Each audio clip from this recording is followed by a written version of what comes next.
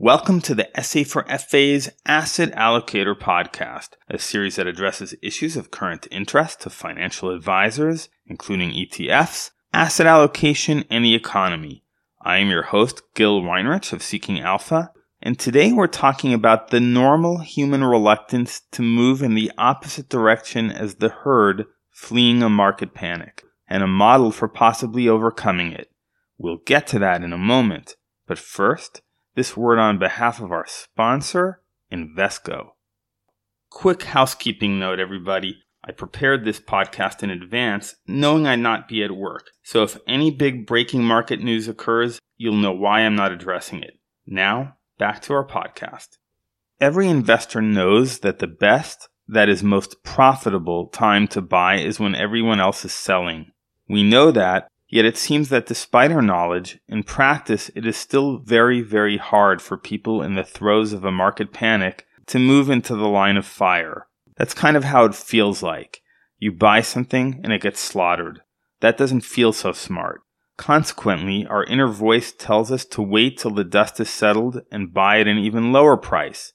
I don't need to tell you, an audience of professional investors, that nobody calls the market bottom. So those who wake up one fine day and realize stocks are moving up again, rapidly, which makes them want to wait some more till the next market drop, and so it goes. So I was thinking, and this is just a thought, let me know if I'm off base with this, but where do we see people successfully jumping in amidst the slaughter? Well, in the military, of course. This has been the age-old challenge of military tacticians, namely how to get your soldiers to move forward when the enemy is coming at them with bayonets. Soldiers have the same human emotions as civilians. When they see danger, they want to avoid it. Consequently, tacticians had to devise methods that would keep them moving forward and keep their men alive. Napoleon, a master strategist, would keep an entire brigade in tight formation, enabling them to deploy quickly, to charge effectively, and to move rapidly. But the real key to Napoleon's success was his careful planning before going into battle. Advisors waging war against harsh markets and dispirited clients could benefit from some Napoleonic strategizing. The first step is drawing up battle plans ahead of time. My favorite approach, a modification of Seeking Alpha contributor Jim Sloan's strategy, is to set aside cash and deploy it in the event of a market crash as follows. Use 10% of your cash when the market is down 10%, then 20% if the crash reaches the level of being 20% down,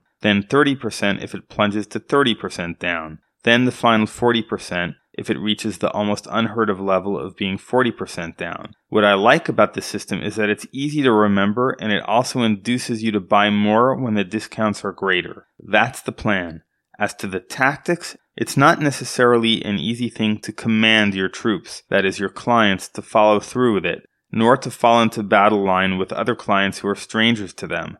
But it could aid your own self-confidence as a leader during a difficult time if you directed your intentions towards moving your clients through the battlefield of a bear market as one tight formation. You could indicate that you're advising all of your clients to move forward with the plan, to buy when everyone else wants to sell, as a means of motivating them to move forward with it. Informing them that other clients are partnering in this stock sale might breed a certain valor or constructive rivalry and may even foster a certain esprit du corps. In a normal, that is non-bear market, investors are eventually massed against each other, one side buying, the other side selling, as if with artillery ranged on both sides of enemy lines. There are gains and losses. Investors may prefer the normalcy, but it's really a painful contest of butting of heads. A bear market is actually a rare opportunity to sweep through enemy lines unopposed. Ironically, what makes these aggressive moves possible is taking a defensive posture during a regular market by patiently accumulating cash. Why butt heads? Do as Napoleon did and plan for the next battle. Thanks for listening. If you found this podcast useful, consider passing it on to one other advisor. Also, feel free to contact me at gil@seekingalpha.com if you have feedback or requests. This is Seeking Alpha's Gil Weinrich, and our podcast was sponsored by Invesco.